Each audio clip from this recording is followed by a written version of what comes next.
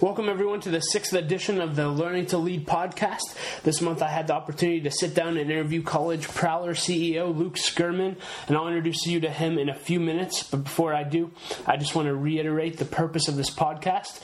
When I was 18 years old, I had a mentor hand me a leadership CD, and I listened to it and enjoyed it so much that I literally wrote out word for word the entire lesson.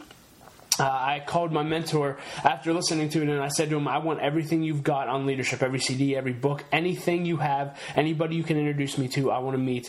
I want to grow as much as I can. And from that time on, I've really been consumed with a passion for learning and growing leadership, life, intentionality, productivity, etc. And as a result, for many years, I've made it a practice to sit down with successful people in order to learn from them. And I've learned so much as a result of these meetings with the leaders that I thought, hey, why just be selfish and benefit from it myself? Why not record the meetings with the people and put them online for everyone else to listen to as well? And so, in addition to these interviews that I'll be posting monthly, I will also be recording a leadership lesson a month personally in hopes that it will add value to your life. And so I would love to hear what subjects you would like me to talk about in upcoming podcasts, and I'd also like to hear any suggestions that you have about who I should interview in upcoming episodes as well. And you can actually let me know your suggestions by filling out the contact form below in the podcast notes and or the blog post. And so let's get into this interview right away. This month I had the privilege of sitting down with Luke Skurman. Luke is the founder, president, and CEO of College Prowler, Inc. He's a publisher, which is a publisher of student-written guides on more than 400 colleges across the country. He oversees investor relations, management, partnerships, product development, and overall strategy for the company.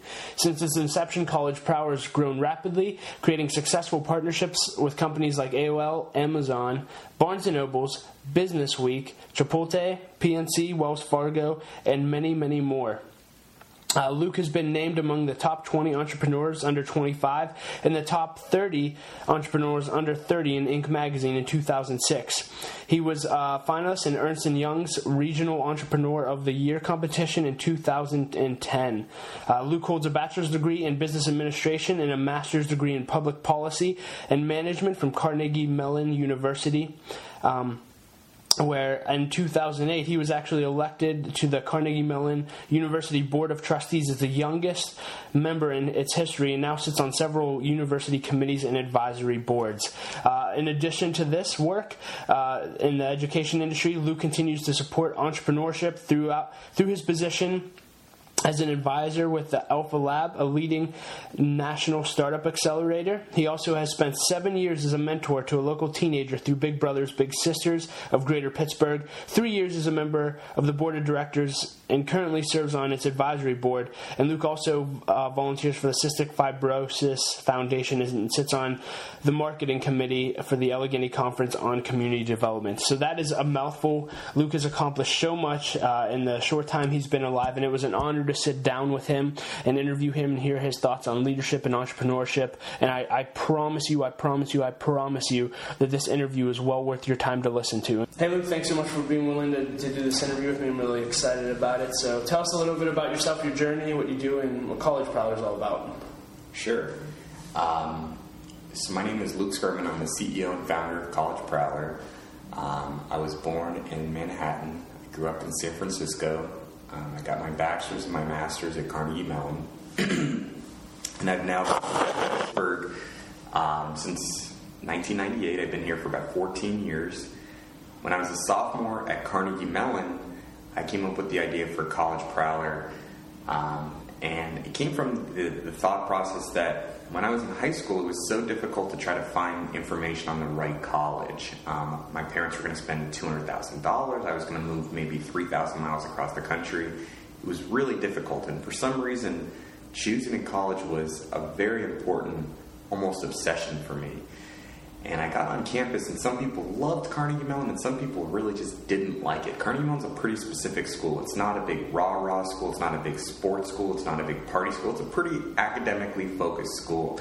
And most people know what they're getting themselves into, but some didn't. And for me, I wanted the student's voice to come through more. So you go to U.S. News, and you see those rankings and those stats. the college kind of sells you on a brochure. But I just wanted to hear the students telling me the good and the bad and the ugly, and I felt the student's voice was missing. So my sophomore year in college, I came up with the idea, kept going to entrepreneurship courses, kept writing business plans for it, and the day after I graduated in 2002, I began working for myself full time. So this May, right now, I have been working nonstop now for 10 full years on College Prowler. So I'm the CEO, I'm the founder, and we are one of the largest websites in the country of information on colleges entirely from the student's point of view. Wow. That's great. So walk us through your leadership / entrepreneurial journey. Did you always aspire to be an entrepreneur wherever you were, or did someone teach you that? Sure. So my family is highly entrepreneurial. My father has his own business. My mother has her own business. My grandfather was an entrepreneur. My mother's father was an entrepreneur. My father's father was an entrepreneur.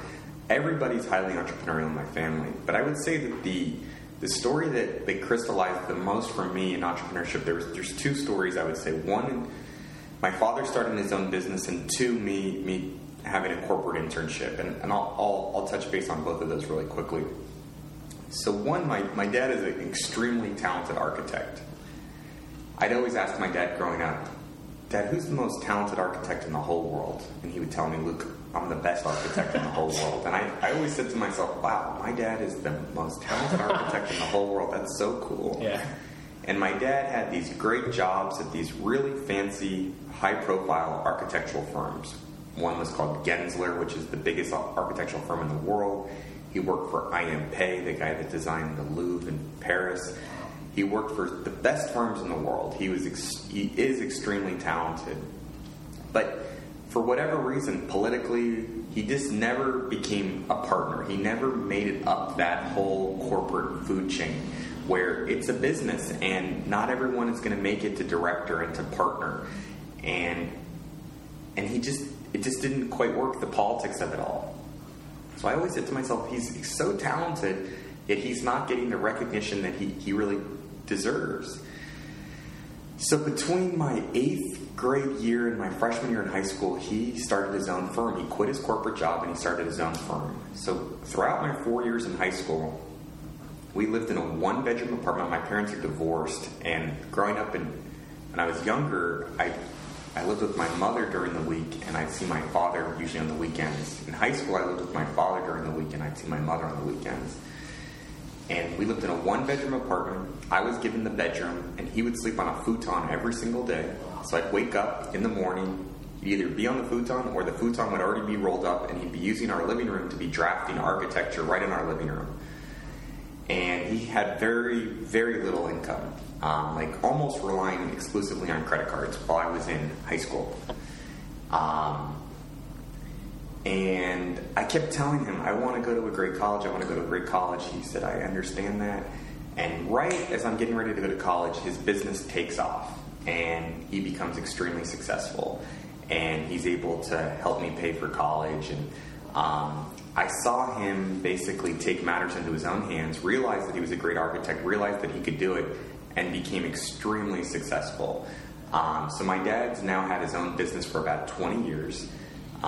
He's been in Architectural Digest many times. He was just knighted by the French government. He became a chevalier last year. He's really talented. And watching my father, when he finally started his own business and got all the recognition and success that he deserved, that was very important for me. The second moment for me was between my sophomore year and my junior year in college. So I got this very coveted, fancy internship at this hot internet company, and it was in Silicon Valley. I was in San Francisco at the time, and I had to drive 45 miles each way. So I would drive 45 miles there, 45 miles home. So I'm in the car about 90 miles a day, about 2 hours worth of driving a day. And as a 19-year-old kid, they were paying me about $22 an hour. So I felt like I was rich beyond belief. But I was miserable that summer. I'm sitting in the cubicle every single day. I'm driving 2 hours a day, 100 miles on the road. And I felt like I had no impact on this organization. It wasn't a gigantic organization, but it still had 2,000 or 3,000 employees.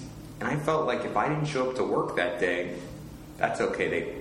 Business as usual. They can do without me. And so after that summer, I took a step back and I said, I'm at one of the best business schools in the country at Carnegie Mellon. I'm at this incredible university.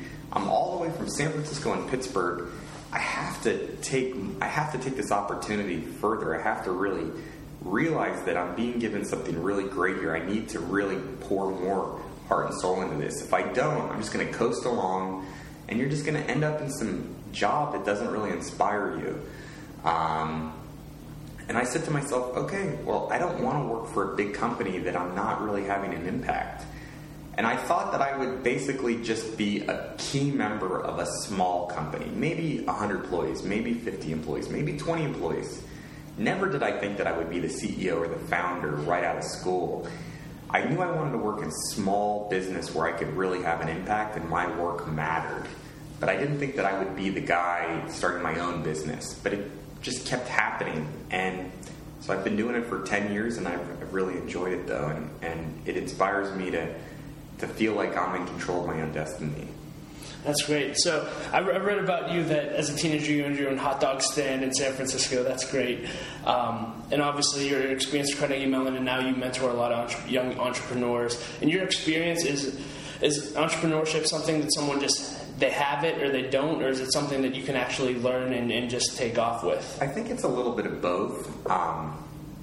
Like when I was a little kid, I was just obsessed with business. I loved business.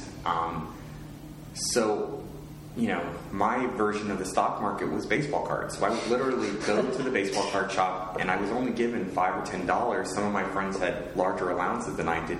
I would negotiate all day long with the guy at the baseball card shop. Literally for 5 or 6 hours, I would sit there and grind him down on the price to get the cards that I wanted.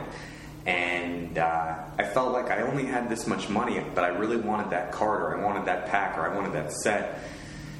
And I would work it, and then I would collect things, and that hot dog cart was very entrepreneurial for me. I mean, I had a hot dog cart, a pretzel cart, and an ice cream cart at one of the busiest corners in San Francisco, right by the cable car turnaround. We would gross, I was all by myself, I would gross between $1,000 and $2,000 a day.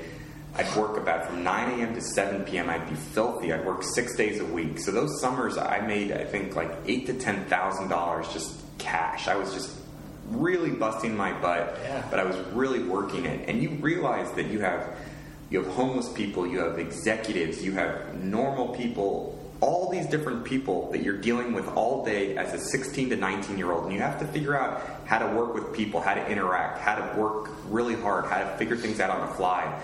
And it did make me entrepreneurial. I think that I was lucky that I was given some of those opportunities. My family's been entrepreneurial. I don't think everyone is entrepreneurial, but I think that people can become more entrepreneurial. Everybody can become more entrepreneurial, but some people are inherently just more risk averse. I believe that they prefer stability. They prefer the less turbulence. Being an entrepreneur is not simple. It's not like everyone just makes all this money, everyone's a rock star, everyone's a celebrity having fun all day. There are a lot of highs, but there are a lot of lows. There's a lot of poop you need to deal with as an entrepreneur. I think the media glamorizes entrepreneurship a lot, which is cool. I mean, entrepreneurs are building some of the coolest stuff going right now.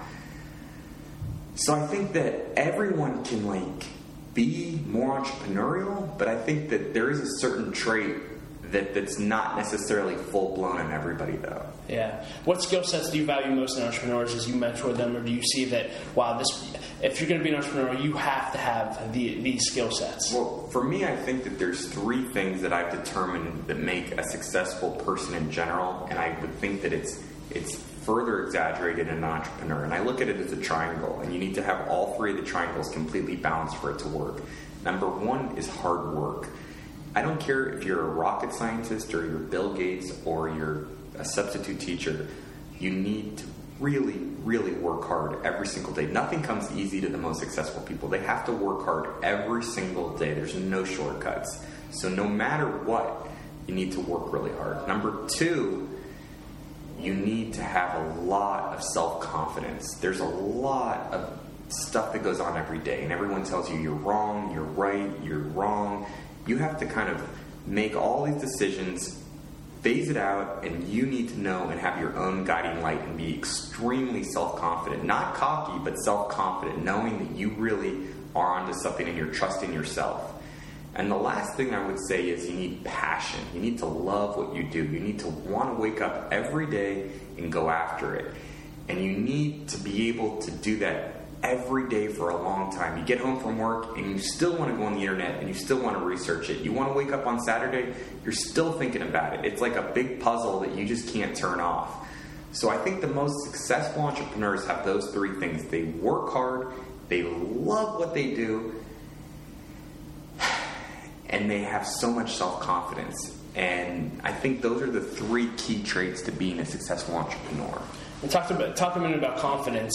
So, I mean, are there times as an entrepreneur, as CEO, that you're scared to death, but you act anyway? I mean, do you still get the same feeling that everyone else has when it comes to taking a big leap? Because I think sometimes people in your position, it's easy to look and be like, oh, well, it's easy for them to jump. It's easy for them to make these decisions. They're always confident. They're always... Definitely. I mean, everybody thinks that you go through your management team, you go through the process, you get a phone call, you talk to your investors, and you just kind of, oh, we're just going to make this decision. But some of those decisions are extremely intense. For us, in 2009, we decided to stop giving away, to stop charging for our content and give it away completely for free. We realized that by charging people for our content, we were kind of strangling our greatest resource, which was our content. But by making it totally for free, were we really going to be able to grow the traffic significantly enough?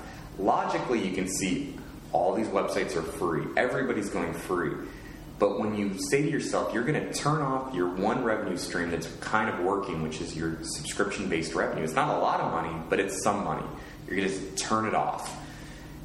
You got to really, it's still scary. There's still an unknown. There's still a doubt there. Or if someone wants to come and acquire us, we've had a lot of huge multi-billion-dollar companies come and sniff around, and they're asking us what we're up to, and maybe they'll throw out a number, and you say to yourself, is this the time? Are we really going to sell right now? Or, no, you know what? I think we have so much more growth ahead of us. We're not ready to be sold. There's so much happens that you can't really even explain, that you go through this internal process that is not simple at all. It's extremely complex, and it's always scary. It is. The reality, though, is that no one has the answers. And if you go through a really good, deep process internally, you write, you think, you talk to people, and then you think it through, that's all that you can do, though. That's all that you can do, and you have to be at peace with that. And then I just want to touch on the hard work as well. What do you, and again, I know everyone has their own system, but what do you personally do when it comes to task management? How do you prioritize, hey, this is what I need to get done today? I mean, do you do to-do lists? It's a simple question, but... I think one is, I think it starts with some sort of a schedule and some sort of structure. I like to go to the office every day, not on the weekends, but first of all, if you're your own business here, yeah, it's my own business. Do I have to really go to the office every day? Of course you have to go to the office every day. This is my job. Even though this is it's my own thing, I have to treat this extremely seriously. So first of all, it just starts with the belief that you're going to work really hard at it every day. But yeah, writing things down, literally writing to-do lists. I'm huge at to-do lists. I write tons of emails every day. I probably write 100 to 200 emails a day. Wow. I would say email and writing to-do lists are the best things. Unfortunately, a lot of it's just in my head all day long, and it just happens pretty quickly. You just got to kind of keep track of it as fast as you can. You can't honestly do everything. That's good. Who are name one or two people that have had a huge impact on your life? Obviously your family, but I would say other than your parents, because obviously they had a huge impact. Maybe one or two leaders that really inspired you or encouraged you to go for it. Sure. So when I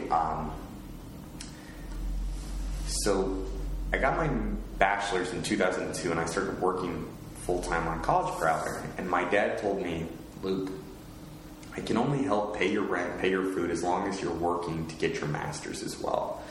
So between 2002 and 2004, I went part-time to get my master's. And then I had one semester left from January of 04 to May of 04. And he had kind of set this deadline that I needed to finish my master's by 04. Otherwise, we were going to kind of have some issues, he and I. So I had to take 7 master's level courses. So I took 84 units at Carnegie Mellon, and I'm working obsessively hard.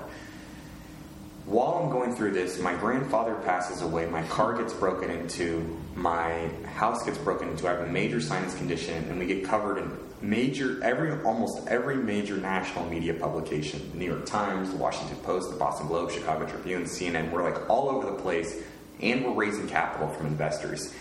It was some of the 14 most stressful weeks of my life, and I'm literally counting the weeks down. At that point, though, I got through it. I had a lot of self-confidence, and I demanded a meeting with the president of Carnegie Mellon. I said, I want to meet with President Cohen.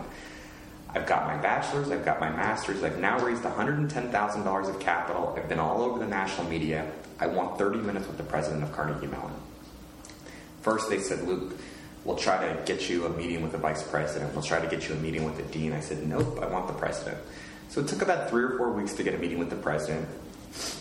And I wanted to know, what did he really think of College Prowler? I read all these reports that said that presidents hated U.S. News and World Reports. Did they hate what we were doing? And I got the meeting. He said, I love what you're doing. You're giving the voice of the students. You're giving them their own platform. I couldn't be any more supportive. And he said, I also love the fact that you're from San Francisco. You've stayed here in Pittsburgh, and you're following your dream. I said, great. He said, I'd love to introduce you to one of our trustees, Glenn Meekum. And I said, okay, I don't really know who Glenn Meekum is. And I call up my lawyer, and my lawyer says, Luke, Glenn is arguably the best entrepreneur in Western Pennsylvania. Glenn just sold the company for $500 million. Harvard undergrad, Harvard MBA, had the 6th best IPO in the history of the United States, cover of Business Week. He's the man. You cannot do better than that. So, in hindsight, I don't know where I would be if Dr. Jerry Cohen, the president of Carnegie Mellon, hadn't made that introduction to Glenn for me. I never had any doubt. I never said to myself, I need to go raise more investor capital. In reality, though, I needed to get to the next level. And he kind of just helped me. I knew I wanted to meet with him. I kept him abreast to what I was doing. And then about 3 years later, just by pure coincidence, I joined a country club here in Pittsburgh called Longview. And I invited Dr. Cohen out to play golf with me. And I said, I'd love to play golf with you and Glenn. And he says to me, Luke, this is unbelievable. I'm a member of Longview as well. And you're 27 years old, you're from San Francisco, you're inviting me to my own country club with one of our trustees. Yeah. He couldn't quite believe that I'd kind of networked my way into his own country club, and I'm inviting one of his trustees to play golf with him. A year later, he invites me to become the youngest trustee in the history of Carnegie Mellon. So, being on the board of trustees is an incredible honor, but again, it has opened me up to so many different experiences and broadened me that I would not necessarily have gotten otherwise. You know, when you're meeting with the CEO of Giant Eagle, meeting with the CEO of PNC Bank, meeting with all these different executives and these experiences, and flew me over to the Middle East. I would say that Dr. Cohen, he's not necessarily a corporate for-profit leader, but he saw something in me, he wanted to help me, and it's just been incredible, those types of doors that he's really opened for me. I really appreciate what he's done. He's given me an opportunity, and I've jumped through those doors. I also really appreciate Glenn. I mean, Glenn invested $1 million into College Prowler by the time I was 25 years old. Now, if I was in Silicon Valley today with all these Instagrams and all this stuff that's going on, maybe raising $1 million isn't as hard as it was. In 2004, 2005, I can tell you that there weren't a lot of 24, 25-year-olds, especially in Pittsburgh, that were raising $1 million who basically had zero track record. Yeah. So he gave me a chance. He bet on me, and we're doing really well. I mean, the revenues are really cranking. We're in the several millions of dollars a year range now. We're doing great, and Glenn has given me a lot of mentorship. He's taught me a lot. He grew a business that he was able to sell for $500 million. He had hundreds of millions of dollars in revenue. He employed thousands of people. we're not anywhere near that yet, but to learn from someone that's done that has just really been incredible. So I would say 2 people that really have had an impact on me here in Pittsburgh are Dr. Jerry Cohen and Glenn Meekum. Wow. That just brings us. So talk about the experience of being around high-level leaders like that. I mean, that's intimidating to a lot of us. I mean, I'm thinking if I had a meeting with the president of Carnegie Mellon, I'd be a little bit nervous. But just even what you've learned just about them as people, I think sometimes as young people, when it comes to networking or dealing, asking for meetings with these people, it can be so intimidating. And we almost think that they're these people that are untouchable, they're godlike. And can you just talk about your experience being around high-level executives? First, you have to realize one thing is that everyone is just a person. One of the hardest things to do is simply just to get in front of these people. And unfortunately, there's almost like this unspoken caste system, and everyone runs in these certain circles. If you get into that circle, everyone treats you normally, everyone treats you with the same level of respect. It's just how do you kind of get yourself through that door? And it's hard. And it's a lot of networking and connections is all about who you know. But the way to kind of get someone to open those doors is for someone to give you a shot, someone to trust you, you to establish self-credibility, and for that person to see that if they give you a shot, you execute on that opportunity. And then if someone bets on you and you do well, they want to keep betting on you. They like that. They feel like, hey, I did this guy a favor, but he maximized that favor. He did great with it. Let me give him another favor and see what else he can do. But with all these high-level executives, though, the key is the following. One is that you need to be extremely courteous and respectful and be on time. Write thank you notes. Listen a lot. Digest what they're saying. Not try to oversteer the conversation. Let them say what they need to tell you. They know more than you do. They have wisdom. Sometimes people get defensive and they're trying to be too self-confident. Let these people guide you. Let them teach you. Let them do that. And you develop a good relationship with them. They want to teach you these things, but you need to let them. And then I think you just need to kind of be a little bit persistent, but you need to be respectful, though. Follow-up is key. If you meet someone and you trade business cards, 70% of the battle is literally just writing them an email saying, it was so great to meet you at event X, Y, and Z. I was wondering if you'd be open to having coffee in 2 weeks if your schedule permitted. I would promise you that you have at least a 50% chance of getting that coffee. People are not that cruel. That if you just write that thank you note, you remember them, you had a little bit of a connection, you have a pretty good chance of getting that coffee. Now, once you get that coffee, though, you don't want to waste their time. You want to come in there with a purpose. You want to come in there with agenda. You don't want to spin their wheels.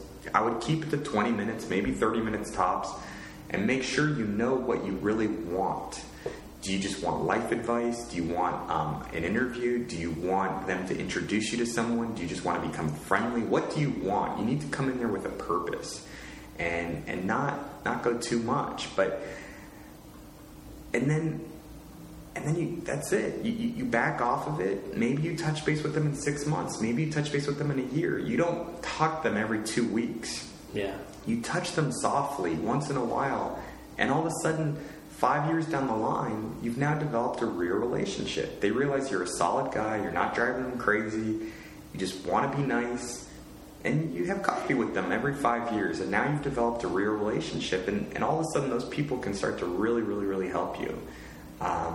But I'd say the key is to keep it pretty simple, not to overcomplicate it.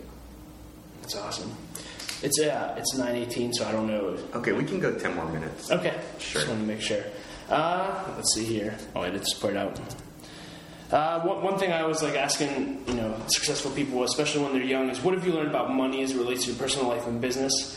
I mean, I think a lot of people will look at you and say, "Oh, he's successful." And I don't know what you make, but I'm sure people would say, "Oh, you're well off." What have you learned as far as pursuing a job for the money versus pursuing your passion? Well, I do think that you have to love what you do. So you can't have the job just be about the money. You'll be miserable. It's just not fair to yourself. You also have to be willing to put in the time and the energy. Maybe you're underpaid. Maybe you're not getting as much money as you want. But if you do a great job, if someone bets on you, let's say you want to make $100,000, and they say to you, I'll give you $50,000, but this is really your foot in the door to really come up with something great. If you bust your tail for 3 years and you keep your head down and you're really quiet and you do an exemplary job for 3 years, I promise you may not make that $100,000, but you will have learned enough. They'll write you a great letter of recommendation. You can grow to that next phase, but you have to realize that it all takes time. I think a lot of young people today are impatient and they want this major victory. They want this major success immediately. I'm a highly impatient and highly driven guy, but I've had the fortitude and the patience, though. I've been at this for 10 years, and I still am not where I really want to be. I'm extremely driven, and have very high aspirational goals. But I realize that it takes time. It does take time. It's not easy to make $1 million. It's not easy to make $500,000. It's not easy to make $100,000. But if you work hard at it for a long time, it starts to happen. But you gotta have patience. And once you acquire that amount of money, I mean, does it change you at all? I mean, so you've gotten the media attention. I'm sure you've made a decent amount of money. Has that changed who you are at all? I mean, I think if you let it, it can easily change you. I think one thing that happens when you're young, if you're an entrepreneur and you get the media attention, you start to think that you're bigger than you are, that you're this really big success. And wow, I've got written up in the New York Times, I've got written up and been on CNN. But once the article's over and the interview's over and life is just normal again, you gotta go do that job. You gotta go be a success, and you've gotta really make it happen. There's so many people that do things for the wrong reasons, like they're insecure and they go shopping, or they go buy things that they don't really need because they artificially help them make themselves feel better momentarily. I make more and more money every year, but I would say that from a material possession standpoint, I don't really like material possessions that much. They don't really do that much for me. I love my iPhone, so I'm willing to go get the new iPhone every year. So yeah, it's $200. I'm okay getting the new iPhone. I like wearing a nice pair of blue jeans. I wear them probably, honestly, 3 to 4 times every week. So I'm going to wear them like 150 to 200 times a year. And then after 1 year, probably get a new pair of jeans. But I'm going to wear them like 200 times. But besides that, what I've realized, though, that I love is I love to travel and I love to go out to get a nice meal, a really nice meal. So I don't need, let's say, fancy clothes. I don't need this new computer, this new video camera, or this or that. I don't buy a lot of that stuff. So, yeah, I like to go to New York. I like to go to travel.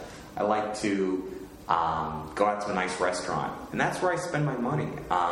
But it doesn't mean that I start spending my money in all these other places. I spend the money where it actually really gives me true enjoyment. Great. Last, I have 2 more questions, but talk about building credibility as a young leader. I mean, obviously being on the CMU board, the youngest member ever, starting a business at such a young age. How did you build credibility to where older leaders say, hey, wow, this kid's worth a shot. I want to invest in him? I mean, I think one question I've asked a lot of our investors when I was younger is, why did you invest in me? Why did you invest in College Prowler? They said, Luke, in all honesty, your idea is not that great. And I'd always kind of get deflated and be like, wow, thanks for telling me that. I said, so what did you see? They said, well, we saw something in you. I said, well, what was the biggest thing you saw in me? They said, the number one thing we always saw in you was you're honest. I said, really? They said, whether your idea is a home run, whether you have this perfect vision, whether you're even working hard or not, I just know that what you're telling me is the truth. I can trust you. You're not BSing me. I said, yeah, I'm telling you the truth always. People don't like being BS'd. And really smart, successful people can smell BS from a mile away. That people like salesy people and people that are kind of slippery, they think they're not being slippery. Smart people can see right through that stuff. Yeah. So what I try to do is just be so honest all the time in everything that I do. I don't want to be disrespectful and I'm so crude and I'm just like this raw, totally honest person that doesn't have respect. But I'm really honest. I'm really honest all the time. If I'm thinking it, I try to say it and I get it off my chest. And I think candor is really important. So when I sit in a board of trustees meeting, first of all, they send you these huge packets of information. They're like 300 or 400 pages before a board meeting. Wow. Honestly, I feel like as the youngest trustee, maybe I don't have as much money as some of these other guys. My duty is to read that information. So I read the whole thing. I read all 300 pages, all the financial statements. I read everything. And then when a question comes up in the presentation, in the board meeting, and I feel like it's just not right, I'm not afraid to ask that question because I know that I'm right. And I know that there's something that doesn't make sense, that I feel if I don't ask that question, that I'm not doing the right service to the rest of the board, that it's my duty to ask that question that everyone else could benefit from. That I'm not just speaking up to get attention and it's like, oh, here's this young guy that's asking questions, slowing down the board meeting. No, I know that there's something material that I need to ask that everyone else should be aware of. And that comes with doing the hard work, though. I've read this stuff, I've thought about it, I've really gotten my thoughts in order. And that you just can't make that stuff up. That's good. Last question. Where are you at in 15 years? And then you can just close with any advice you give to young leaders. I mean, where I'm at in 15 years is, first of all, I just got married. I definitely want to be married and have a family. I want to have several children. Hope to start that family pretty soon. I want to love what I'm doing. I want to really be inspired to really be helping people and having an impact on an organization that's really impacting millions, if not billions of people. The thing that I don't love about College Prowler is that even if we hit every single high school senior in the United States, that's still only 3 or 4 million people a year. There's 7 billion people in the world. I'm not impacting the whole world. I'm impacting an important slice, but it's relatively speaking, a pretty small slice of the whole world. I wish when you think of a Google, an Amazon, a Facebook that's impacting hundreds of millions or billions of people, I wish that I had an organization that was impacting a greater number of people. Now, I can grow the services and we can go into jobs and careers and cities and international and keep growing there. It takes time, and maybe we'll start to impact a greater and greater number of people. But whatever I do in 15 years, I want to know that I'm impacting a lot of people. I feel like my work and my life here is limited on this planet, that I want to know that I'm really helping as many people as I can help. That's really important to me. And I feel like part of the reason that I want to be so successful, though, is that so I can give back as much as I can. And unfortunately, I feel like you need that success, you need that money to open up huge doors to be able to have as great of impact as possible. If you have $100,000, yeah, you can give away $75,000. But if you had $1 billion and you could give away $750 million, it's just incredible what you can do with that money. So part of what I'm motivated is to generate all this wealth, but I don't materially want it for myself. It's not like I want 20 houses. It's so that I can help all these people. I just need that platform to be able to give that money away. It just takes a lot of energy to go amass all that. As far as, advice to young people and advice to young leaders and entrepreneurs and people listening to this, I would say that the number one thing to do is to just kind of follow your heart, to follow your own, really be in tune with who you are and what you want. Everybody's different. Some people want to be the President of the United States. Some people want to work for a nonprofit. Some people want to work for a for-profit. Everybody needs to just know what makes them them. And that's easier said than done. The best way that I get to myself is I wake up really early, I get a huge cup of coffee, and I sit in a coffee shop and I just start writing. And I get my thoughts out. And when I write it down on paper, I find that I'm in touch with myself in a different way than when I think about it just in my own head or when I talk to someone, that somehow I can be more honest with myself when I get it down on paper. And then when I start to see it, I start to develop clearer and clearer goals and thought processes. So I encourage people to always kind of write things down and really think it through. And I feel like you can really get your vision and your clarity and your goals much more concrete when you write them down. That's worked very well for me over the years, and I'd recommend that to anybody. And whatever those goals create, that's okay. That's great. Just know who they are, know who you are, and stick to that, and be happy with that. Be at peace with that. I love it. That was fantastic. I can't wait to listen to it again and take notes. Thank you so much for your time today, and looking forward to seeing you in the future. Perfect. Thanks so much. Yeah.